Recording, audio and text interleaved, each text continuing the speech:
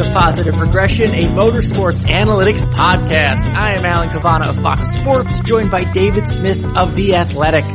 Not only is it episode 46, it is season 2, and we are happy to be back. First episode of the season means we are previewing 2020, and maybe we're going to make some predictions that maybe we can look back on later, and we'll see if we're right or wrong. But David, normally we go right into it, but first let me just say it is awesome to be back. It is great to hear from listeners who want us back, and I'm just excited for a new year. I'm happy to be back. I'm happy to talk to you again in this format. And I'm going to pretend that I haven't seen you workshopping stuff for the podcast in your day job. I caught you, your shrewd breakdown of Chip Ganassi Racing the other day on Race Hub. It was well done. You've already knocked the rust off. I'm envious. So let's get to the analysis that we do so well. It's all about the gospel of David Smith. That's why we listen and do this. But let's get right into it. Episode 46, like I said, this is the Al Unser Jr. edition. Yes, Al Unser Jr., stock car racer. David, let's give this some perspective. Al Unser Jr. ran one NASCAR race, and it was the 1993 Daytona 500, and he did it as the defending Indy 500 champion. Huge storyline back then. Yeah, and a lot of people. I mean, you have to be a certain age now to understand how good Al Unser Jr. was and the positive impression that he left on the NASCAR community. He was the only guy who could regularly go in and beat NASCAR drivers in the IROC series, the International Race of Champions. And he had been close to winning at Daytona and Talladega. He eventually did win at Talladega and IROC. And it was Dale Earnhardt Sr. who said that Al Unser Jr. was the kind of talent, it did not matter what car, you could just put him in the car and he would find a way to succeed. And here was an opportunity. Hendrick Motorsports had its number 46 car. Valvoline was the sponsor, and it was a rough weekend for Mr. Unser. He crashed in his dual race. He crashed in the Daytona 500. Waddell Wilson, probably a future Hall of Fame crew chief, was his crew chief, but it didn't go as planned. And there was always the thought that he would one day come back to NASCAR. Ironically, he in the prime of his kart career drove for Roger Penske, who owned a NASCAR Cup Series team, but he didn't make the jump. But Alan, there's a paint scheme story that I'm curious that if you're privy to. I'm not sure. Go okay, ahead. So he ran a black, silver, and orange scheme, and this was the paint scheme that Paul Menard, and I believe this was Paul Menard's last year for Richard Childress Racing, but he ran this scheme as a throwback in the Darlington race. But that paint scheme never actually competed in the Daytona 500. It competed in the dual race. He crashed it. And for a backup car, they opted to use the Kenny Schrader Kodiak car. They kept the paint. They removed the branding of Kodiak, slapped Valvoline on it, and now as a car, that car finished second in the Busch Clash earlier that week. And that's what Al Unser Jr. drove. It was a white and green Valvoline car, which doesn't jive with anything we know about Valvoline. Interesting stuff. Yeah, remember back to the 1993 Daytona 500, a memorable race for many reasons. Al Unser Jr. was in it in the number 46. But let's get to it. It is the beginning of the season. We're actually still a few weeks away from the beginning of the season. But we are deciding to preview the 2020 NASCAR season by looking at what we think will be, or who will be, the most interesting people. So David and I each chose 5 different people independently, and we have brought our list together, and we're going to tell you why and also make a prediction about them. As you can maybe imagine, some of our picks intersected a little bit, and the first 2, I picked James Small, the new crew chief for Martin Truex Jr., and David picked Martin Truex Jr. as one of his most interesting people for 2020. So we're going to kind of combine these two. David, if you don't mind, I'll start. James Small, why I find him so interesting is for the fact that he is stepping up to be the crew chief for one of the most successful teams of the last 3 years in the sport, in the Cup Series. Think about it last year. The winningest team of 2019. 3rd fastest in terms of central speed. All of a sudden, Cole Pearn, its crew chief, its leader, steps away, surprises a lot of people, and now James Small has to make the step up from lead engineer to crew chief. And when you make that major change, a major component of the team, how much of a change will that be?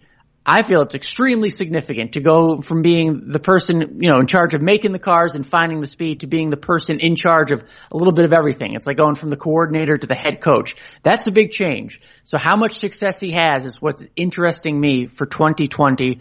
I think being the shot caller is totally different. I'll save my prediction, David, because we're going to intertwine these. But I think James Small is one of the most interesting people for 2020. Why do you say Martin Truex Jr.? Yeah, so I think Cole Pearn created this whole problem. Our last episode of the podcast last year was November 27th. Cole Pearn stepped down on December 9th. According to rumor, he sold his house well before that. I don't know how true that is, but Alan, just speaking on the notion of James Small, he has never been a crew chief anywhere of any kind of high competitive relevance. And I've pulled up a few names for you. Kurt Shelmerdine, in his first year as a crew chief, he is being inducted into the NMPA Hall of Fame this weekend, did not win a single race. Ray Evernham, in his first year as a crew chief in the Cup Series, did not win a single race. And same for Chad Knaus and Rodney Childers. It's going to be very difficult for Small to have success when he's never had this job before. And I think we're going to have to calibrate our expectations for him and Martin Truex accordingly. For me, I've already seen it a little bit on social media. I know that this is the typical fan reaction of, well, Martin Truex wasn't winning a lot of races and competing for championships without Cole Pearn. I love to turn that around and say, well, how many races did Cole Pearn win without Martin Truex? That answer is 0. But Martin Truex, he was 39 last year. He is 40 this year. He is in the prime of his career. He is still very good. And I am going to point to one specific example so that our listeners can appreciate his talent. It was the pass for the win in the playoff opener at Las Vegas. He was coming down on Kevin Harvick. He was running a lane a little bit higher. Harvick was occupying his bottom line. No surprise, Harvick is a bottom dweller. And Truex knew this. He had a faster car, but he showed a little bit to the outside, unnerved Harvick to the point where Harvick left the bottom and moved up a half a lane. Truex then went underneath to complete the easy pass. And Alan, I ask you, how many race car drivers in the world can unnerve Kevin Harvick like that? Because that was impressive, and that was something that Cole Pearn produced the car. Martin Truex made that decision and made that pass. And just because you don't have a specific crew chief on your pit box doesn't mean that you forget how to do that. Martin Truex is a savvy race car driver. He is a passer in the ilk of Jimmy Johnson in his prime, so say his numbers, and that's one example that we can point to. He ranked first in surplus passing value last season, first in preferred groove restarting, first in retention when restarting from the front row. All of these metrics are based heavily on driver decision making. Look, age 40 on average is typically the second best age for a Cup driver. This could be a case where in 2020 where Truex has a strong advanced stats season that doesn't totally reflect in the tradition of wins, top fives on down, all the numbers that we hear every Sunday. It could be that season. Martin Truex is very good, and what could potentially hinder him is the new crew chief on the box, the speed of the car, and I don't know that that's entirely on him. Yeah, that's the wild card, right? Is what we're talking about. The wild card is the crew chief change. When that's the only thing that's changing after this string of great success. And James Small, he did have 2 fill-in races as a crew chief for Eric Jones. Got top 10s for both of them when Eric Jones was in the 77. But I'm not relying on that to get him through an entire season in championship form. So if I'm making a prediction, David, maybe this is even too high. I was just thinking over-unders. The over and under is 3.5 wins for Martin Truex Jr. If I'm setting the line, I would take the under for the 2020 season. Despite Martin Truex Jr.'s speed, despite his driving talent, I think this is too big of a change to overcome in terms of, that 5-6 win plateau. I think it's fewer than 4. Do you think that's a bad season? Not at all. And then, that could be some skewing, some regression, right? I mean, we've seen him win 8 races. We've seen him win 7 races. Those are outlier seasons, right? So I don't see it as being a bad season, but when you look at the last few, maybe Martin Truex Jr. standards, or we'll call it Cole Pearn standards. When you apply the Cole Pearn standard, maybe fewer than 4 wins or 3 wins is a bad season when you think of all the work they put into it. Maybe that's a standard that helped, drive Cole Pearn away. No, but I agree with you. I'm just playing a little bit of devil's advocate, and I will predict that Truex will rank as a top 3 passer and a top 2 restarter while winning 4 or fewer races. Over the last 4 years, he's won at least 4 a year, right? So yes. Anything less than that is breaking the standard. But I'm not in the audience that thinks 4 wins is a bad season.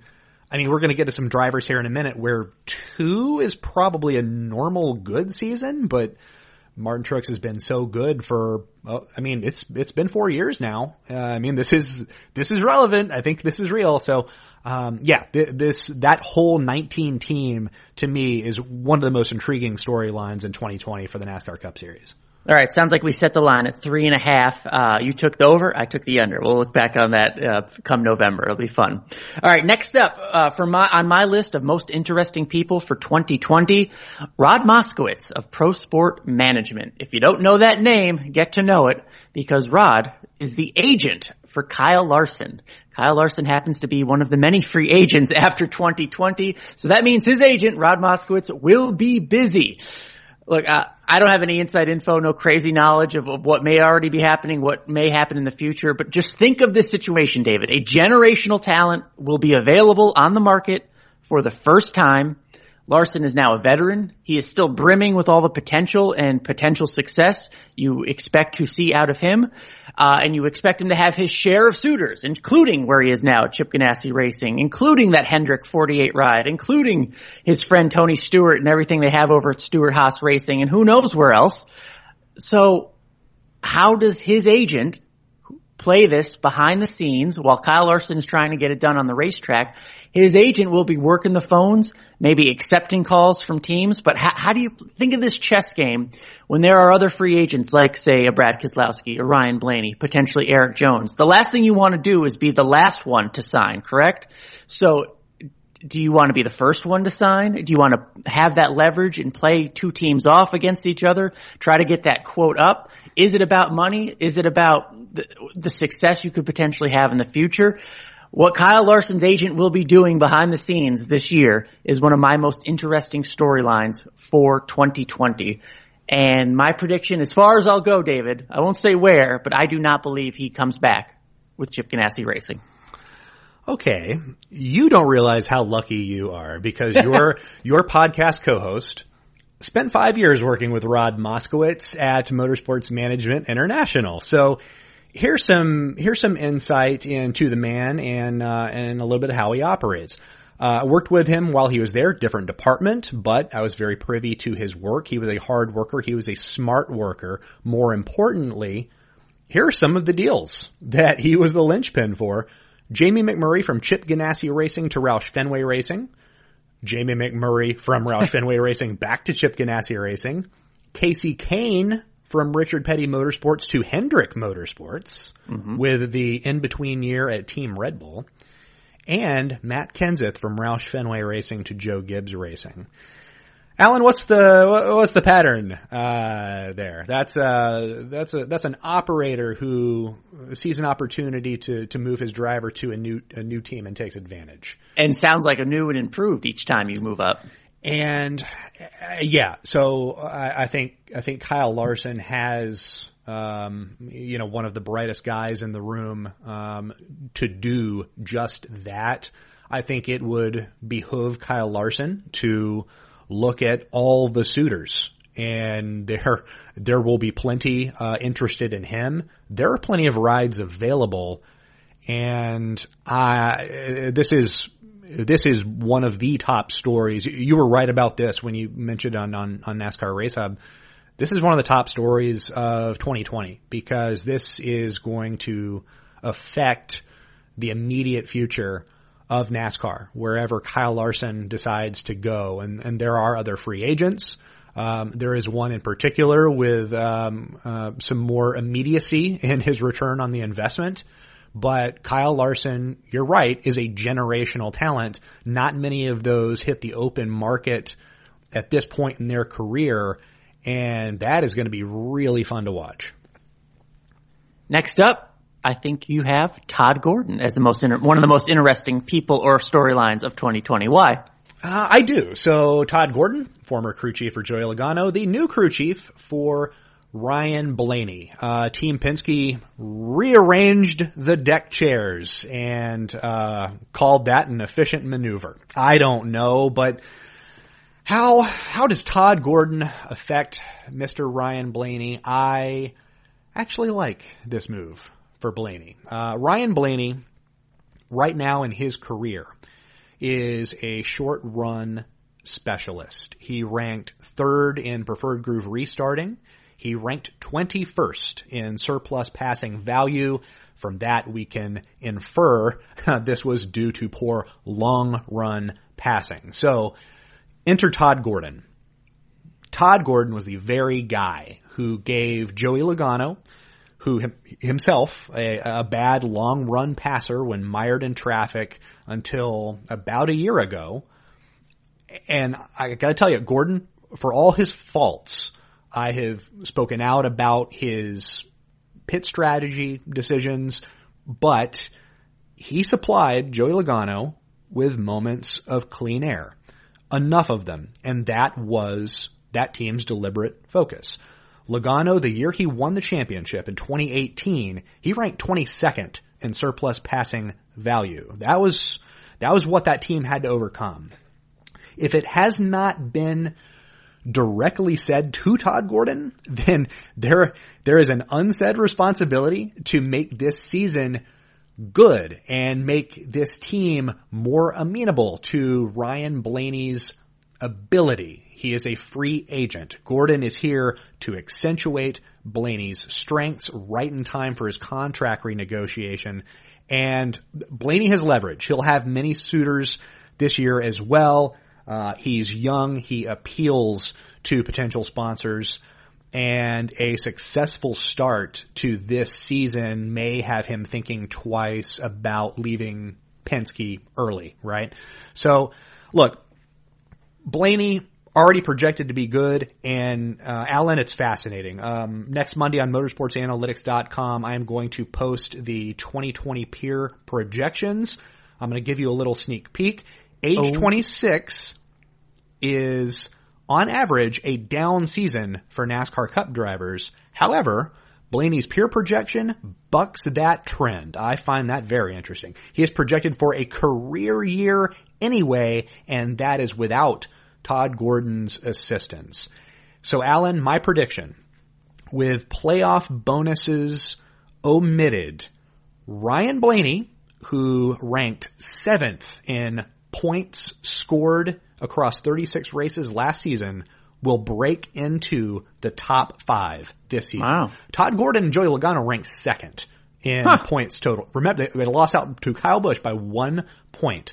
Ryan Blaney will be a top 5 points getter thanks to the addition of Todd Gordon. Quickly on this front, the Penske guys, everyone's doing their media stuff this week, and my colleague Bob Pockrass kind of brought up this topic and asked Ryan, but when you make a crew chief switch, you're a former evaluator, how much can you evaluate the driver when you give them a blank slate? You shake it up a little bit, and you can now compare them to what they did with one crew chief and how they perform with another. How much evaluation can you pull on that in terms of the driver talent? So, look, I don't know what constitutes a good crew chief. That is a completely subjective line of thinking. But for me, I think it would be someone who supplements what the driver doesn't do well or accentuates what the driver does do well. The reason Todd Gordon remained with Joey Logano for so long, look, the strategy was bad. It was fine. It was fine in 2019, but up until that, it was not good. But Logano didn't need strategy. He needed clean air to overcome one of his weaknesses that he's since gotten rid of. I wrote in my SWOT analysis on The Athletic about Team Penske that for Joey Logano, this was a little bit of a graduation. He is now paired with Paul Wolfe. Paul Wolfe has produced the fastest race car at Penske over the last few years. Joey Logano has graduated to a brand of speed that is appropriate now for his skill level. And Ryan Blaney benefits from this. He graduates to Todd Gordon, who seems to be able to assist a young, still developing, but incomplete driver.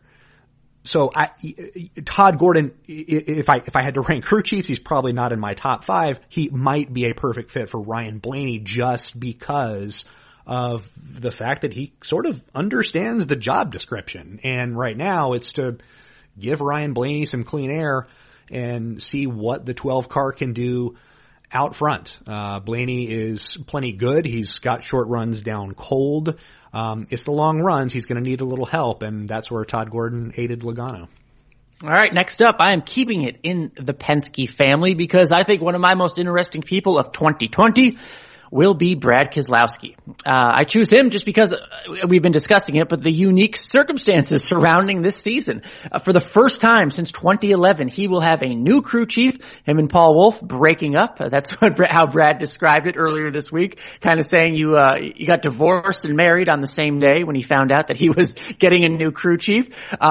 Look, I don't think of it as a positive, only because I come from the David Smith School of Motorsports Analytics, and I can clearly see the data that tells us last year, Jeremy Bullins, the decision-making, the data in terms of the decision-making cost Ryan Blaney 210 positions on the racetrack when it comes to decision-making from the pit box. That's who Brad Keselowski will now be paired with. That car last year that Jeremy Bullins was in charge of, 9th in overall speed when you look at the speed charts. I don't see it being a positive for Brad Keselowski when I look at that data. Now, he spoke earlier this week. You know, he took some questions. Again, my colleague at Fox, Bob Pockrass, posted some of those videos, and you can hear some of the decision-making and the mindset behind what Brad was saying about how he interprets this change. You know, maybe everyone was a little bit too complacent. Maybe this is the kick in the ass that Brad Keselowski himself needs to up his game, a switch like this. But I'm not predicting this as an overall positive in terms of improving what we see at the end of the season. I do not predict that Brad Keselowski is one of the championship 4 cars when we get to Phoenix in 2020. I'm just not convinced it's a great move. Again, he's one of those drivers that's been acknowledged as a free agent after the season. It will be interesting to see how much he is judged off this season rather than his entire career and the potential that he has. So it's interesting that the thought there is that Brad Keselowski is being asked to step up his game, and I actually think he has to do that. He has to do the heavy lifting this year just to maintain his status quo. We've now come to think of him as a driver who's an automatic 3 wins every year, and that's a good season. But I mean, just based on what Bullins has brought in previous seasons to, as I mentioned, a young driver who needed positional help. He took positions off the table. Look, this is going to be a very complicated year for Brad Keselowski. He's going to have to figure some things out. Jeremy Bullins could change his stripes for all we know. Now, we cannot assume that until we see it actually happen. But until then, this is a huge question for Team Penske going into the year. And to make matters, I don't know, worse, better, I don't know. Yeah, Keselowski is also going to look at the suitor market. The last time that he negotiated a contract was 2017. And that was the year that Dale Earnhardt Jr. also retired, and there was an open ride at Hendrick Motorsports. But they didn't make a call to Brad Keselowski, so Keselowski had no leverage and probably did not get the type of deal he thought that he was going to get as a former champion, recent champion of the sport. So I think now with more open rides on the table, I think he owes it to himself to look around. And some of these other teams, Stewart-Haas, Hendrick, they'd be foolish to not consider him this summer. Look, I mean, there is a reality in which this 2 team gets off to a slow start, and that accelerates Keselowski's exit. I can see that. I don't know that it's so straightforward. I know he won a championship for Roger Penske. He is now Team Penske's winningest driver all time. And he owes a lot for his career to Roger Penske, but at the same time, he owes it to himself to look for that deal. I think that's going to happen, and that's what made this crew chief change very interesting. I think you could say maybe he lost this transaction among the 3, and a lot's going to have to change to prove that false. Yeah, you wrote about it on The Athletic. It may not be a coincidence that the 2 potential free agents were the ones, switched to Todd Gordon and Jeremy Bullins, while what you would think the top crew chief over there, right, Paul Wolfe, the winningest crew chief of the bunch, is paired with the driver still under contract in Joey Logano. So it'll be an interesting 2020, certainly, over at Team Penske. Next up, Denny Hamlin you have. Why Denny? Well, last year he was 38 years old. He scored the best production rating of his career. I'll save you the math. He turns 39 this season. Boom, number 39. This is the statistical peak. This is what drivers wait for. Furthermore, as I predicted, Martin Truex's surface level stats are poised to drop. The driver best positioned to benefit is Denny Hamlin. So how high he goes in his age 39 season depends on some improvement in his peripheral numbers. In 2019, he had a positive surplus pass value for the first time since the invention of positive surplus pass values. That was 2014. He ranked 15th in non-preferred groove restart retention.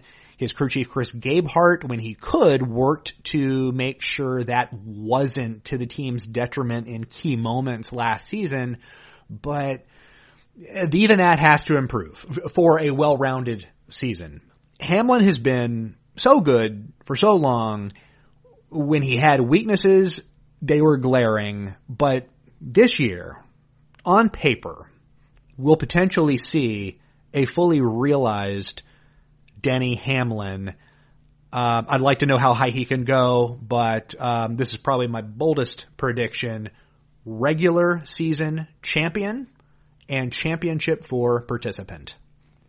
Not bad. Interesting just when you think back of the season they had last year, right? How good they were, and to think that there is still room for improvement should be kind of scary for the rest of the field. To be overly cliche, I apologize, especially on this podcast, but to know how good they were last year, David, and the improvements that they made, year to year, to think that there's still weaknesses and those can be honed, and that again, statistically, Denny Hamlin still has room to get better in his age 39 season. I don't think you're that far off on your prediction, so maybe not too bold.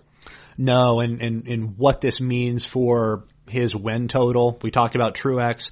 Kevin Harvick turns 44 this season. It's possible that he takes a step back. You and I had concerns last year during the playoffs about Kyle Busch, Adam Stevens, and what was happening to their speed late in races. They won the championship, but if that has not been addressed, that could be a realistic problem. There's a situation where Hamlin is taking some wins that are now on the table. We can see that win total go up. And I tell you what, I mean, that team was really sharp last season. If there was any team better down the stretch, it was the 19 team with Martin Truex and Cole Pearn, and Cole Pearn has bailed for Canada. I am awful bullish on this 11 team for this year. Good stuff. Next up, what I'm hoping, prediction-wise, is a driver who takes some of those wins out there that are up for grabs. I picked William Byron because damn it, David, it is just time for this kid, right? It'll be his third full-time year, his second consecutive year with Chad Knaus, which will be huge, working with him for a second time. It's just time to get to victory lane for William Byron. We've seen improvements in speed last year. I remember you had predicted, William Byron would get a pole in 2019, and he went out and did it at Daytona. So we've seen improvements there. We saw improvements in his finishes in 2019. But for the car he had under him, he was low in production on your peer, the production and equal equipment rating. He had a peer of 26, David, last year. This is William Byron in a Hendrick car. That peer ranked him below drivers like Ty Dillon and Paul Menard. Essentially, you can read that as he was not getting the finishes or the production that he should be with the equipment that was under him. He had a series worst in top 15 efficiency, meaning that he spent a lot of time in the top 15, but wasn't necessarily finishing there anywhere near as much as he should have. So how does he respond to all this in year 3, the second year with Chad Knaus? Maybe it's pie in the sky. Maybe I'm just, the natural improvement of things and the talent we believe him to have. My prediction is for William Byron this year, that peer improves, obviously, and he gets his first win. But it doesn't happen before June. It happens after June. That's my prediction. That is boldly specific. But I will speak to Byron. What he did well last year did not show up on the results sheet or in his production. He was the number 1 most efficient passer on short tracks and the most efficient passer of all drivers during the playoffs. And I'm with you. I think improvement is inevitable for a driver that is able to go out and get positions the way that he can. Just it's decreasing that delta on that top 15 efficiency. Just get the finishes of where you're running and all your troubles go away. And hopefully we see that this year. A lot of William Byron fans and a lot of expectation on him. So we'll see what he has in 2020. Next up, not a driver, not a crew chief, but a competition director. You picked Kevin Kidd from Roush Fenway Racing. Why? I did. Alan, it feels like common sense to just go through life being self-aware and totally in tune with resources at your disposal with realistic expectations. But there's something about this sport where not being aware of your lot in life makes for bad decision making. For instance, the Stewart-Haas Racing pit strategy last season. Identical strategy across 4 teams, though only one team has Kevin Harvick. Probably not smart. But for Kevin Kidd, give him credit. He is self-aware. He knows the cars at Roush Fenway would be hard-pressed to crack the top 15 in Central Speed. It didn't happen last year. Probably not going to happen this year. Last year, he brought in Ryan Newman as a driver, Scott Graves as a crew chief, and those two were unapologetic about grabbing low-hanging stage points. And because of that, they made it to the playoffs, despite ranking outside the top 20 in Central Speed. This year, Kevin Kidd doubled down on that strategy. Roush Fenway brought in Chris Buescher and Luke Lambert. And if you don't think that this team is built in the guise of Ryan Newman's number 6 team, you're crazy, because this is the 2.0 version of that team. Listen, I do think that the blueprint is out on how Newman's team did this last year. Actually, I know that it's out because I wrote it for The Athletic. But I spoke with Newman about this late last year. He was optimistic about the team's chances of duplicating last year's effort this year. I believe what they did last year will prove more difficult. There are more opponents in the middle of the field. There's going to be an RCR car with Tyler Reddick. There's going to be a Levine family car with Christopher Bell. Matt DiBenedetto in a Wood Brothers car is going to vie for a playoff spot. It's going to be tough to just assume that those points are going to be for the taking. So how this Roush Fenway team, both teams, position themselves to score those points and repeat this strategy will be interesting. But this is the most realistic way Roush Fenway will contend this year. Kevin Kidd realizes that. That is admirable. And my prediction is that both teams will be in the playoff hunt and that one team will find a way in. Only one. You're not going with two. No, right. Because I mean, look, stage points for fans are polarizing. I am not nearly arrogant enough to tell you what to think of stage points, but I will say that if you want to pay attention to those battles in races where green flag stops and the ends of stages coincide, that is going to be very interesting to watch because there are going to be some tough decisions made. When I talked to Eric Jones last year around Martinsville time, this was after he had already been eliminated after scoring 4 points in 3 races in the first round of the playoffs. He kind of scratched his chin and said, yeah, we probably need to be playing the stage point game this year. So, and that's a much faster car than what Roush Fenway has at their disposal. There are faster cars, and this is a zero-sum game. If they get those points, Roush Fenway does not get those points. That is going to make things very difficult, but very interesting to watch. Absolutely. Next up, I have chosen a driver in the Truck Series where you'll find me once again down on pit road for FS1 throughout the entire season. One of my most interesting people for 2020 for me is Austin Hill. Austin Hill, if you remember, last season inherited a championship situation in the Truck Series in that 16 truck, and the spotlight was immediately on him because remember, the only thing that changed going from Brett Moffitt winning a championship to the next season was the driver. Everything else was the same. So the spotlight was going to be on Austin Hill. What was he going to do? Well, he went out and won the first race of the year. He went on to win 3 more, including Homestead. The only problem was he wasn't in the championship 4 because of a terrible run at Phoenix, when he, needed to race his way in, and a bad run at Martinsville. But for myself, what I saw was enough in terms of the improvement. All the questions for me in Austin Hill's talent and his ability to kind of rise to the occasion and do what you should with the equipment under you. That was a winning truck, a championship caliber truck, and he did what he was supposed to do with it. He won 4 races.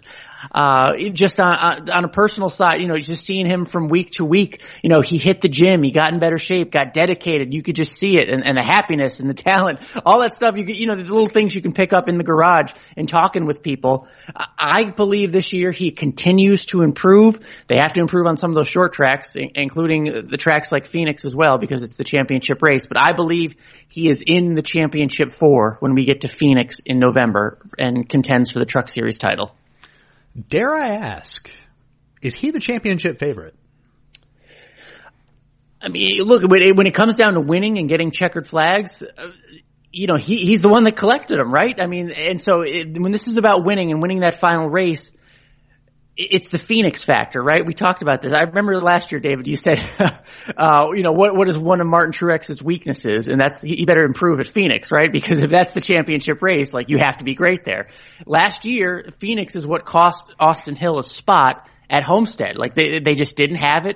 I think, they ran the back half of the top 10, even the teens for much of the race, and they needed better at that exact moment to be in Homestead. And it's got to be an even bigger twist of the knife when you go out there and dominate the Homestead race, just knowing a better performance at Phoenix would have earned you a championship. So it's hard.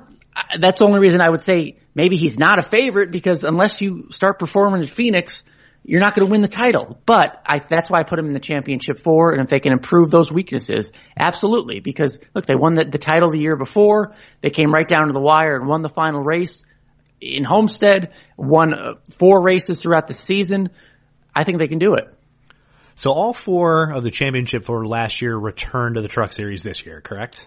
Correct. No, not Ross Chastain. Not Ross Chastain. Okay, but yeah. he was replaced by Ty Majeski. There is a lot of energy behind him with Chevrolet. Mm-hmm. This is going to be the Ty Majeski Redemption Tour after he crashed 15 times in 15 Xfinity Series races. Austin Hill we can add to that mix. And if you notice, 2 more playoff spots were added. Yes. Yep. And that just increases the chances of Chandler Smith making a second half run to the playoffs. We'll see if he ends up doing all that. Oh, this is going to be a very interesting year for the Truck Series. And when you put more in the playoff, it just increases that wild card factor in terms of who knows what they can do just being, playoff drivers and what those two races could do for your season, right? I mean, if you have the opportunity to have that reset, that's what it comes down to. And now two more players will be involved in that reset. I'm all for that. I like that. Christian Eckes in a KBM truck. Are we going to see Greg Biffle this year? I haven't asked specifically, but he was happy about the rule change of the triple truck challenge that kept him out of earning that money, right? Okay. So, he tweeted about that. I don't know how many seats are available, but that 51 is up in the air, especially just waiting for Chandler Smith to get in it. Yeah. While I appreciate Biffle's optimism, I think more is going to have to happen than a rule change for him to get back in that truck, but we shall see. Yeah. And last but not least, a driver who made official news this week, and David, you were all over it. Daniel Suarez. Why does his entree into Gaunt Racing, why does that interest you so much? Daniel Alejandro Suarez Garza. In the last 2 years, he lost his ride to a recent Cup Series champion in Martin Truex and a top Cup Series prospect who happens to be the son of his team's president. And another way to say it, that is tough going for Mr. Suarez.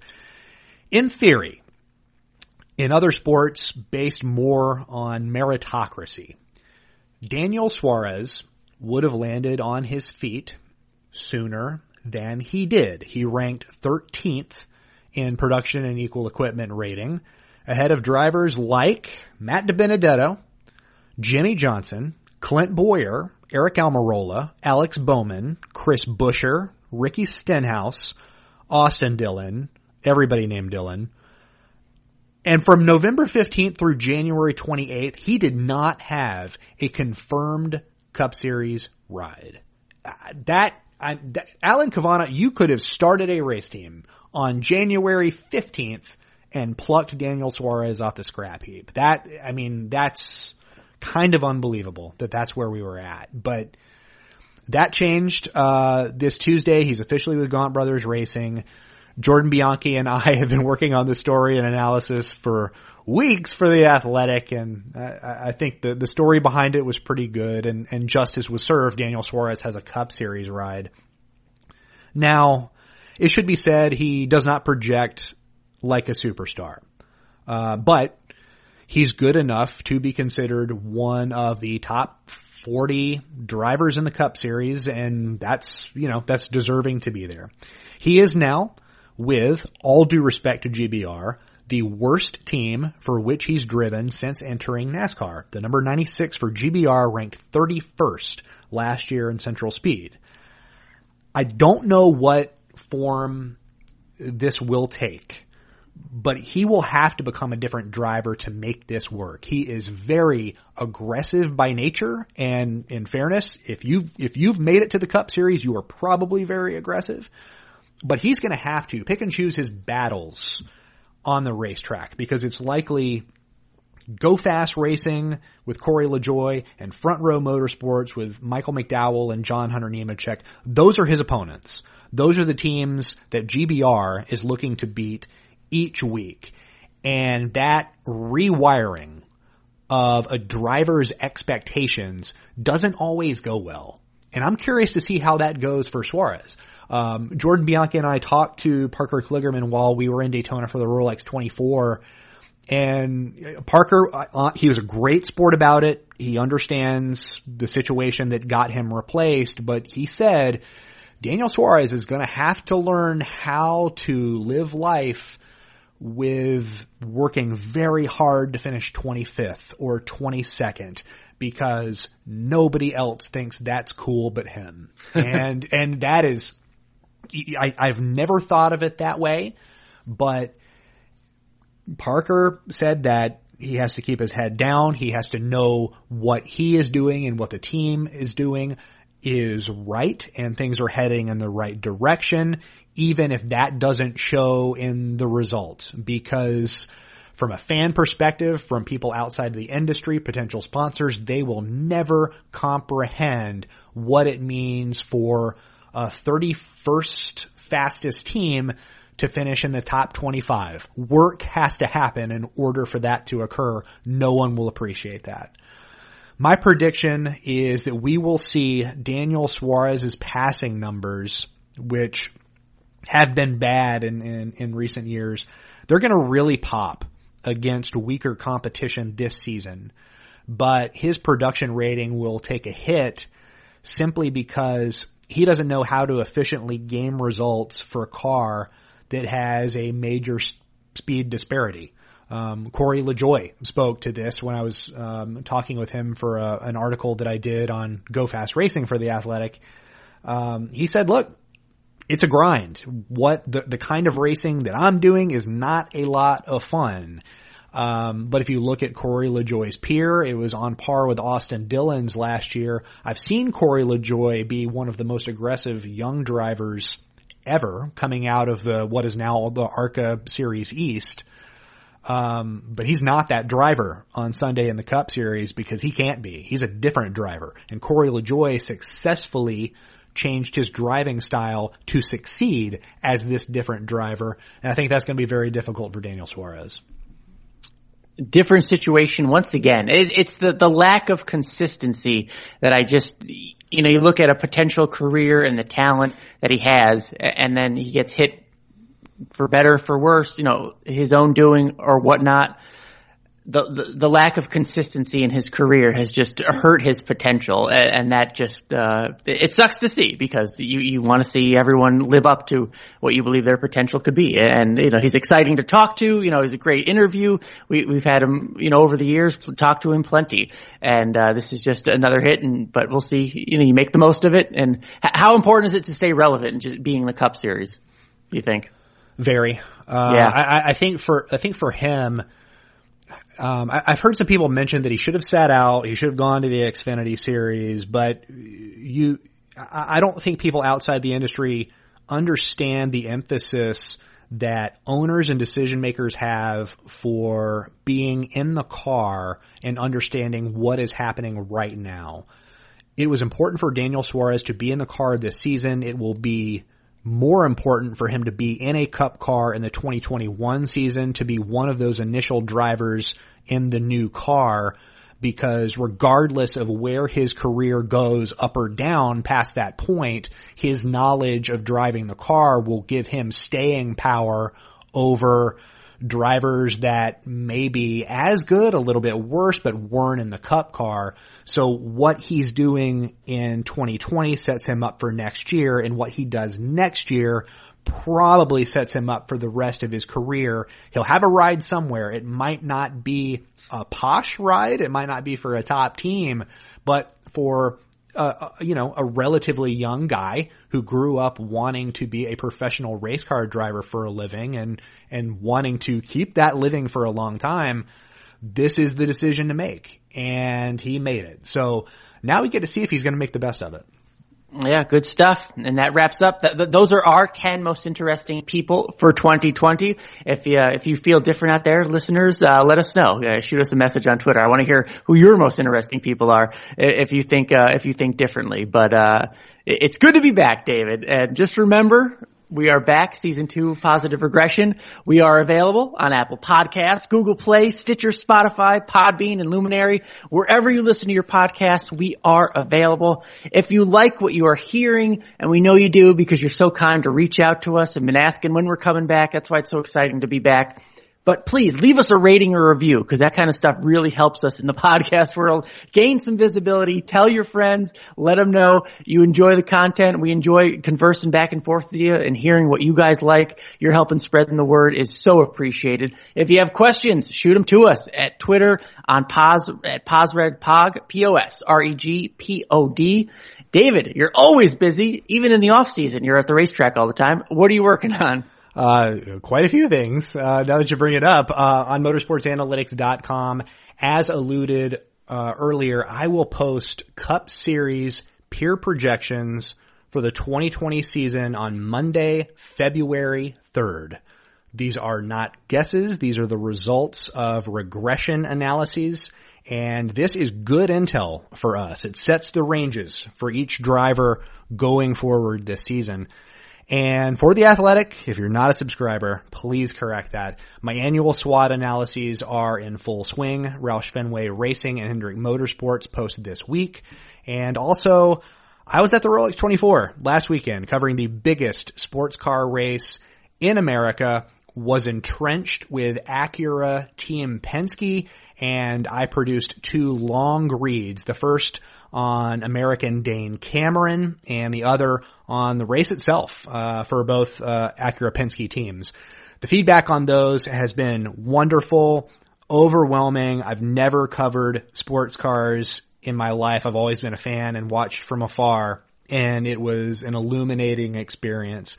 This is good news. Give those a read, especially if you want to see more sports car coverage on The Athletic. I'm down. I'm willing to do it, but we need to hear from you on that. So please check out all of that. It's crucial, but your readership is appreciated. Yes, I will second all that praise. It was cool to see the David Smith style and viewpoints on a different form of racing, because I learned a lot. I don't know much about sports car racing, so that was cool to see. If you are listening to this on Thursday morning, first of all, welcome back, and thank you for being a subscriber. If you are done by 11 a.m. on the East Coast, turn on to Sirius Channel 90, because I will be co-hosting on both on Thursday and Friday, so you can hear me there. Race Hub is at the Super Bowl for the rest of the week, Thursday and Friday, and that includes our Hall of Fame coverage, which I will be doing the red carpet at the Hall of Fame on Friday night. Tony Stewart, Joe Gibbs, Bobby Labonte, Waddell Wilson. I think Mr. Baker is in there as well this year. Cool class, so you can see all the coverage on Friday night. And then, look, Race Hub is back, so just tune in. Make sure you tune in at 6 o'clock every weeknight on FS1, and we'll get to the rest later once we start getting to Daytona. But the season is back, and we have a lot to talk about. So, David, so good to be back. This is season 2 of Positive Regression. Welcome back, everybody. Stay positive. Give us your feedback, and I can't wait for the racing season to start.